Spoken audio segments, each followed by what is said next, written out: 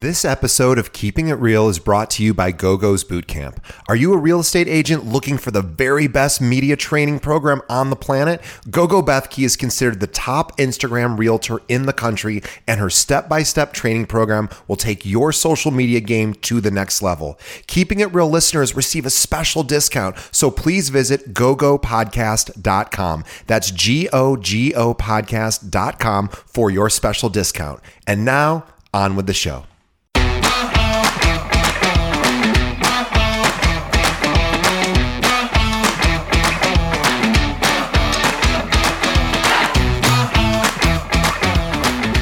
Hello and welcome to another episode of Keeping It Real, the largest podcast made by real estate agents and for real estate agents. My name is DJ Paris. I am your guide and host through the show. And in just a moment, we're going to be speaking with top producer Deirdre Joyner. Before we get to Deirdre, just a couple of quick reminders.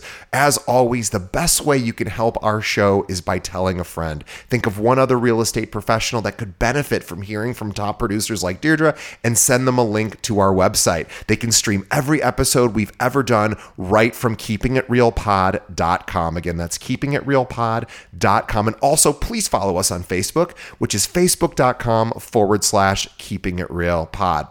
And last, I am going to be at the NAR conference, walking around as a participant, like probably a lot of our audience. And so if you're going to be in San Diego this November for the NAR event, please let us know. And I'd be happy to say hello to you in person and thank you for being a listener and supporter of our show. And now, on to our interview with Deirdre Joyner.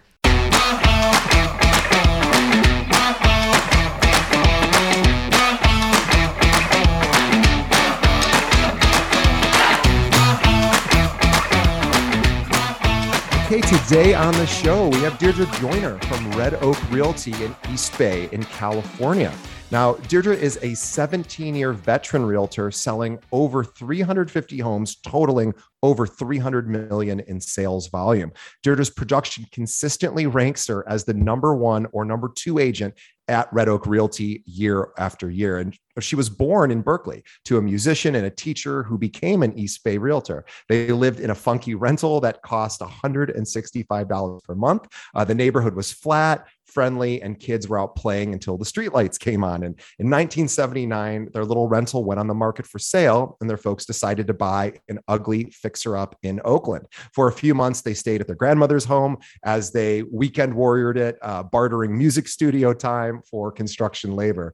Fast forward to now 1999, Deirdre was a young mom and a wife, and her husband and her decided to buy a 1951 major fixer-up in Redwood Heights.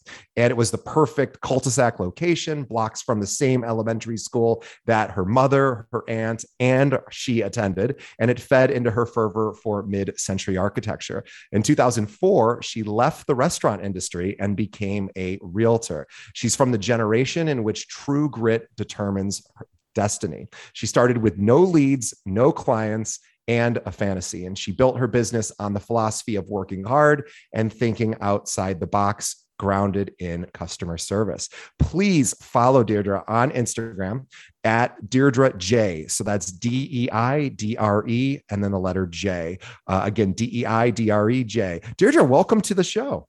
Wow, thank you. I sound interesting.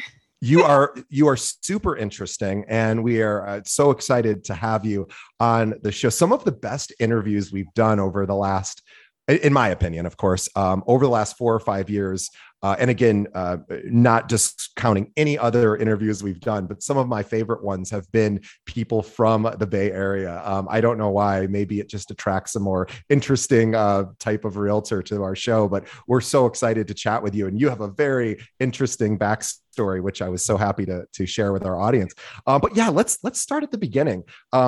I always ask our guests how they got into real estate. And I know you've been doing it now for 17 years, but can you kind of take us back to that and what prompted you to make this your career?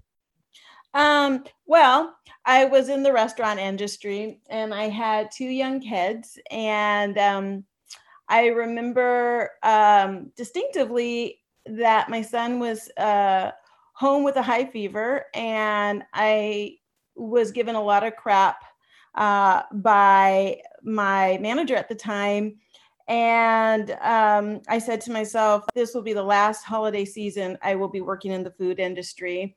My family obviously is important, and I shouldn't be made to feel guilty for taking care of a sick child. It's really hard for women so many times to be a mom and a working mom.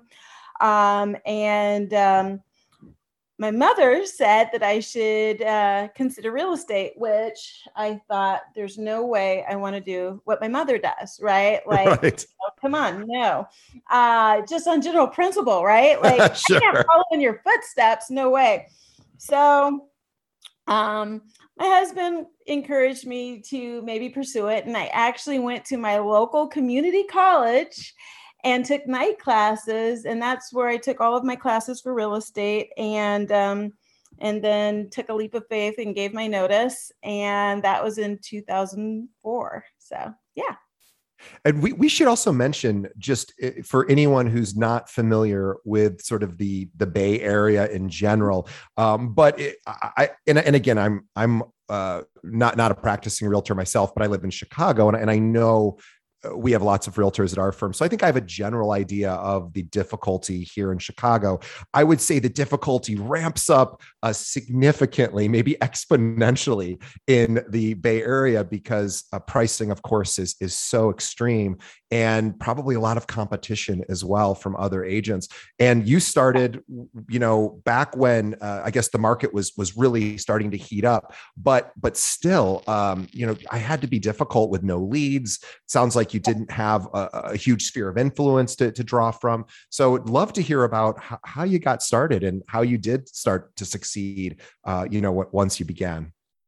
Absolutely. Because of course, at the time, my mother was a working realtor, and I couldn't tap into her sphere of influence because that wouldn't be right. And I think, like most people, your friends and family, they love you, but they don't want to necessarily use you until you get a little experience, right? Right. That's right. So they're like, yeah, we love you, but we're not going to allow you to cut your teeth on us. So, if you're going to screw up with someone else, and then come to us. Exactly. But my mother was in a position to refer me a few buyer leads. Of course, I did pay a referral fee. It was strictly business, but I did a lot of open houses. And you really have to put yourself out there for Oakland open houses. And I remember I thought, well, what can I give someone during an open house? Like, I can give them information, I can give them my time, I can answer questions. I remember we had like a Sunday open home guide that our little local ad review, which is this little private company that kind of publishes all the open houses, the hours open, etc. And I would print that out and I would staple my business card. And I said, if you want to receive this every week, I can email it to you if you give me your email address. And so I was like, well, I want to give them something of value, or, if you like this, I'm happy to look up some other options for you, because really and truly, no one cares about you. It's really Right. about them and their process. At the same time, there was this huge amount of cheerleading from my office, which was trying to jumpstart some new agents to do door knocking. So I do remember doing some door knocking. I hated it. But I was like, well, if this is what I have to do, this is what I have to do. I started a blog. I blogged about the most hideous things starting out, like, because I had really nothing to say, no experience, Right. nothing to draw in. I had to go back and kind of delete some of those because I was like, wow, that's pretty bad. But open houses, I really kind of chalked up as a numbers game. And I will say that it's probably different than it is now. Back in 2004, 5, 6, 7, less people came to open houses with realtors already. You had an opportunity to be in front of people who were unrepresented. I think now, because technology has grown so fiercely, a lot of people are doing a lot of research and finding agents ahead of time online, through Yelp, through other avenues. But at that time, that was a really good avenue for me. And that really helped. I remember one of my big breaks in real estate was there was a veteran agent who had a listing interview in a neighborhood that's not far from mine. It's called the Laurel District of Oakland. Sure. And she said, "Oh, let me pick your brain. You know that area. I don't know that area." So I gave her a few little things about the neighborhood. And then I followed up with her. See, that's like the whole key, I feel like, in real estate is following up just with everything. And I said, "How did your appointment go?" And she says, "Well, I think it went well. But I did have to ask directions to get back to the freeway." I was like, wow, that's not a good look. You're trying to sell their house and you don't know how to get to the freeway home. Okay. And she said, "I tell you what, maybe I'll refer this to you and you can help them. But I have to tell you, I will want a referral fee. And this was already referred to me. So you'll have to pay 2 referral fees. Oh, no. If you're willing to do that, I'll refer it to you." And I did. So you're basically the third realtor down the line, but you were hungry and it was worth it. It was worth it. And, a month later, I got a listing around the corner, and then there you go. I have 2 listings in a neighborhood that's very specific, and you can build on that. Sure. So I think it's grit, and it's really, putting in the time and knowing that one day it will come back to you, but you don't know when. And you just have to have that faith. And I guess you really don't know how either, right? Like it just, in this way, one of your listings came from a referral of a referral. And I've had, hundreds of people on our show, and I don't think anyone has particularly, mentioned, I'm sure other people have been in that situation, but that's a way that you wouldn't expect for a lead to come. And I wanted to just circle back very quickly to something I think you said that I believe is very interesting and important to our audience, which was because open houses are still obviously quite successful depending on your market. Certainly it's a, an activity that most of our listeners are probably involved in, but this idea of providing something of value, as I'm sort of cycling back through my memories of all of our different episodes and trying to remember if anyone has specifically talked about this, I'm not sure that anyone has. And it's such a simple idea, but it's so powerful. And I'm really grateful that you talked about it. Instead of just, hey, here's the brochure, here's my information, here's, whatever about you, or the home itself, which of course, I'm sure you had some of that material too. But this idea of, hey, I've got this cool thing that I can send you, and I'll staple my card to it. In fact, if you just give me your email, I'll do that every week. That's a really brilliant strategy. And I know you just sort of said it matter of fact, but I want to kind of just step on it a little bit, because I think it's really smart, because now you have somebody's contact information, whether they work with you or not, you're going to be able to market to them in whatever fashion you think is appropriate, really indefinitely. So that really is brilliant. And even if they end up not using you, maybe they get hooked on your content and the content you send them, and maybe they pass it around or, refer you to other people. So I know for you, that was just probably a minor detail, but I think, gosh, what a great, smart idea that I don't think anyone else has ever mentioned on our show. So thank you for that. Well, absolutely. I do think that, so many times I, look at other people's websites, I look at other people's content, I look at how people sell themselves. And I think that's great. You do have to sell yourself. You do have to be your own advocate. You have to negotiate for yourself, because frankly, you have to prove to your clients that you're going to negotiate for them. And you're showing that by standing up and negotiating for yourself. But really and truly, it's just like life. You might date someone because they're nice, but you like how they make you feel, right? Yeah. You like how they make you feel. And so that same concept, I think, really works well in client relationships, right? Your client wants to feel well taken care of, and someone wants to feel like maybe you have some insight and knowledge that they can't readily get themselves. And so sometimes I have had clients call me or someone take my card and call me after the fact saying, you were talking about the market, you answered questions, you made me feel comfortable. I think that, I want to talk to you about maybe being my realtor. So I think just providing something with nothing, expecting nothing in return is really the key.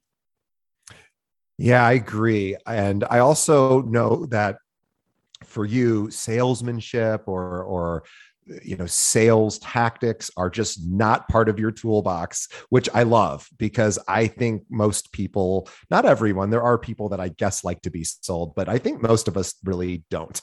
And maybe that was different, 50 years ago when we didn't have as much information as readily accessible. But now I think people just want good, honest information. And you basically just said that as well. And I know that's a big part of your business, is just telling clients what they need to hear versus maybe what might help you win the listing or the contract. Right. I had a listing that I got. It was a referral. So one of my past clients recommended me, but I know that they interviewed 3 people. And the house was in general in a overall good location, walking distance to BART, in a high performing school district, check. 3 bedrooms, 2 baths, but it was on a highly trafficked street, and it was next door to a very big apartment building. And Zillow and Redfin had their house valued much higher than I felt the value was. And a lot of people look at Zillow and Redfin and they feel that those valuations apply to them. But sure, they're not always, they're great in some regard, but they don't know some of the subtle differences of the property. And so I told them, I said, I don't think your house is worth anywhere near that. I would love to get that for you, but let me break down all of the solds in your area and tell you how they're different. And I thought for sure they were going to go with someone who told them that they could get a higher price. And they went with me. And thank God I gave them the data and the insight, because they didn't get anywhere close to that. But at the end of the day, they felt well taken care of, well represented, and there was no surprise at the end. Right. Because we started with that candid conversation. Yeah, what a smart it is technically a strategy, but just being honest and forthright. I'm shocked it isn't done more often in this industry. Not that people are intentionally deceptive, but I think in the case of this listing, maybe you wouldn't talk about the traffic on the street because it's a negative. It's going to affect the value. And then the apartment building next door, it's going to affect the value. And also having to discount, Zillow and Redfin's estimates is also not fun. I just looked up this condo I just purchased about 4 or 5 months ago. And it says on Zillow, and I'm not picking on Zillow. Zillow's a partner on this podcast. They come on every month. They're really lovely people. But it says that my place is appreciated almost $150,000. Well, that is just not the case. I would love for that to be the case. And maybe I'd even sell it right away. But the reality of it is it isn't. And so even I get excited when I see that, my place is appreciated, except then I actually think about it. I'm like, actually, it hasn't. So I know that is a really important conversation, because even though I'm in the industry, I see that number, that Zestimate or whatever, and I go, oh, look at that. And then I go, wait a minute. But it's important. It's hard because with the low inventory being such a huge driver for so long, sometimes you're looking, in a year's time, 8, 12 listings, and you have one that's a complete outlier, a unicorn of a property that you see rainbows when you walk through the door, and that's going to skew everything, right? So that's the hard part. And the other challenging part with real estate, and to be able to articulate it well, is, for most communities, unless you're buying into a condo building that has a lot of volume to analyze, nothing is like in kind. So you're comparing kiwis to grapes. Right. And you have to know the fruit and be able to explain it. And that's the thing that I think you have to do, is really immerse yourself and educate yourself, so that when you are talking to clients, you have the confidence to speak out based in data, because relationships are great, but there's a lot of people out there that are analytical people who are like, okay, you're nice, now show me the data, show me the analytics. And you can't just be one note, you have to really encompass the whole picture. And you also live and work in an area that is very tech focused as far as career and industry. And you probably have a tremendous amount of engineers and just different people that are analytical people in nature and by nature, and really do want to pour over that information. So I imagine that's very helpful. I mean, it's helpful anywhere, because I think most of us want the information to be able to review. Not everyone, of course. Sometimes it's just an emotional connection and we say, oh, that's our realtor. Yeah. But I imagine in your area, that's particularly useful. I mean, I'm stereotyping the Bay Area, but I'm just you're in general. Absolutely right. And you could be working with someone single, or someone in a partnership, and one person can be a relationship person and one person can be an analytic, and you have to be able to talk to both. But at the end of the day, immersing yourself so that you can be an expert is important. And I also think it's very important to kind of stay in your lane, if you will, and work areas that don't go too far outside your comfort zone, because then you get yourself in a little trouble and then you get out of your comfort zone. Yeah, that's a good point. I think it's, what do they say? It's the jack of all trades, master of none, right? Like if you try to be everything to everybody and try to work the entire, geographic area that, in your case, it's pretty vast. Right. Then you're going to have a situation where you don't know how to get to the highway, maybe, and that doesn't look good, in a client meeting. I never ever get to this part of the interview, and I absolutely have to, because these two stories are incredible, and I've made a promise that I will not be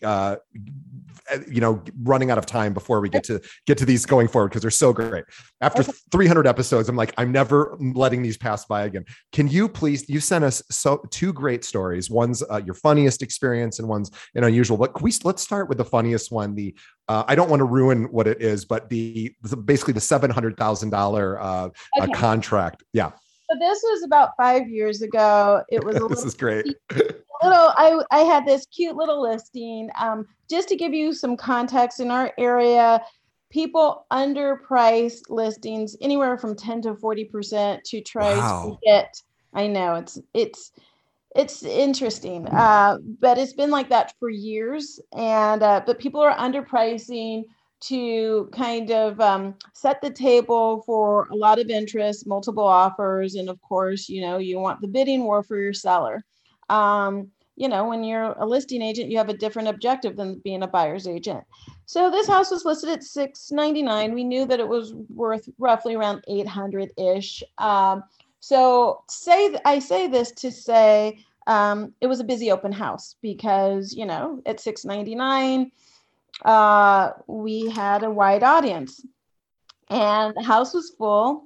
And a gentleman walks in and asks me how much the house is. And I said, it's listed at $699. And he walks around and he comes back and he says, I'll take it. And he pulls out his publisher clearinghouse, you won $1 million certificate, and said, I'll just sign this over to you, and I'd like to do the transaction right here, right now. And meanwhile, I want to be sensitive and respectful to everyone. I just said, I'm sorry, we have set an offer date, and, I don't handle the finances directly. I'll have to refer you to an agent. And, it was almost like you could hear a pin drop in the open house. But, I think that the bottom line is, I treated him with respect, and, he didn't like that he couldn't buy the house right then and there. But he left, and then we resumed the conversations at hand with the open house. But it just kind of goes to show. I mean, I think it was like, wow, I haven't encountered this before. But at the end of the day, you do have to treat everyone with respect and kindness. And for those who are maybe younger and aren't familiar, the Publishers Clearinghouse, just to explain what this is, was every person in America would receive this letter in the mail that said, you may have won, but it would make you think that you had one because they'd give you, they'd send you a mailer, and there would be like kind of a fake check in there, and it looked real. And then eventually, what were they selling? Magazine subscriptions? I forget what. Yeah. What's it, Ed McMahon? And then Ed McMahon would, whatever the actual winner was, they would do it live on TV, and they would this big giant novelty check. And I was almost thinking when you first sent us that story that somebody walked in who was the actual winner with a big giant novelty check, but this was somebody who came in with basically the same mailer that everyone else gets. And you really were put in a tough position because yes, you're in a room of other people. You certainly don't want to humiliate somebody. But boy, what a funny and not to poke fun at that person, but boy, that's a funny situation. Yeah, I mean, I think that. I probably submitted that in my younger years to think that, I might win this. I mean, that shows my me too. I did too. That shows my age. I might have won this. I did the same thing. And then also, we have an astrology story, and it doesn't matter what I think of astrology, but I love this story. So please tell us your Mercury story. Well, prior to this year, I wasn't very familiar with Mercury in retrograde. And, I had some clients and I met with them, and they said, it's really important that we get on before the next Mercury in retrograde. I was like, no problem. I look at the calendar, I see the date, and I'm like, as long as I get the house on the market before that date, we'll do it. And we are, managing maybe 10 different things to get done, also managing their schedule of work. So literally we have maybe a 4 or 5 week window. And so I find out that they actually wanted to be on the market and pending and everything negotiated by then. And I had to call and say, I'm really sorry. I'm not really well versed in this Mercury in retrograde. I really just thought I had to get it on the day before. And they were disappointed. I mean, I fell on the sword. I was like, what can I do? What can I do to make this right? Do you want to delay a month? What do you want to do? So we ended up going on the market, and we did negotiate a contract during Mercury in retrograde. But we made it where they did not sign their final closing documents until retrograde was over, because that was the actual documents and the contract to close. So yes.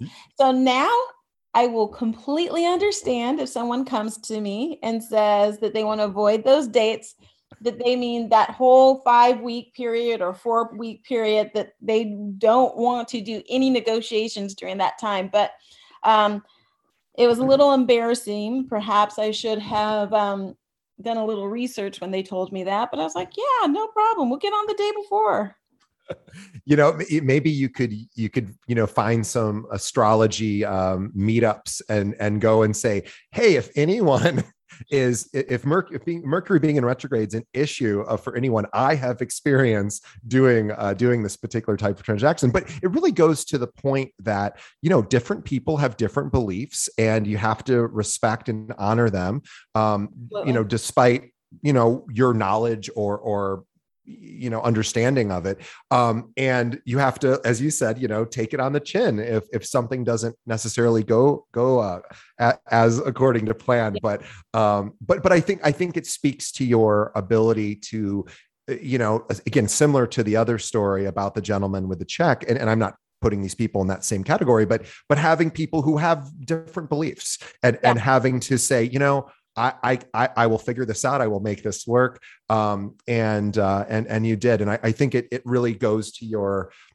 ability to meet people where they are, as opposed to where you'd like them to be. And I think that has got to be one of the keys to your success is saying, okay, you're here. I will meet you here. I will do what you need. And I know that hard work, would you say that, grit, I know you've spoken about, is that the most important quality you think that has contributed to your success, or certainly maybe one of the most? I would say it is probably the one of the top three, simply because people are busy. Yeah. Here's the thing. I am the biggest sensitive person out there. Somebody doesn't respond to me, I'm like, oh, maybe they don't like me. I mean, it's me hard. Too. You're really putting yourself out there. Yeah. And, sometimes life happens and people are busy, and sometimes you don't get a response for a month. So it really took a lot for me to go, okay, like I emailed someone last night and the subject line was like, checking in, not to pester. Right. And I'm like, hey, I know you might be busy. I don't know where you are. I would really love to work with you. If you decide that selling is the right thing for you to do, I'm here if you need me. And sending people maybe a second or third email that's not aggressive, but yet supportive, and trying to figure out that fine line and that voice where you can articulate, hey, I'm just being proactive. I'm not here to be pushy. I'm not here to talk you in or out of buying or selling. But I really did like you, and I really do think I can help you. And doing that when you've got no response and it's been a month or a week or 2 weeks, it's really like getting discouraged, not getting a listing, losing a client, and trying to start over the next day with the faith and grounded in service. Really, that's the thing, because it's very hard to do this day in and out. When you think about it, and I get a lot of business from Yelp now because I've been on Yelp for so long. But you think about it, let's just say I sell 30 or 40 houses in a year. I might have some people who've worked with me in the past who are like, I'm ready to sell, and, there's no interview. But I've even had past clients decide that they want to interview me and another agent or two because they've been told that that's the right thing to do. So you might be, if you sell 30 to 40 houses, 100, yikes, sorry. That's okay. You might be, I'm going to put my phone on airplane mode. Sorry. You might no problem. I thought it was my phone. I was like, oh my gosh. No. You might be on 100 interviews in a year. Yeah, that's right. And, you will get rejected. Yes. Period. You will be rejected, and you have to keep going because that's just the business. I mean, just think about it, how you live in your life. You might explore multiple restaurants to go to. You might explore multiple doctors. Some doctors are not going to get selected. Some restaurants are not going to get selected. And you have to tell yourself, this is part of business.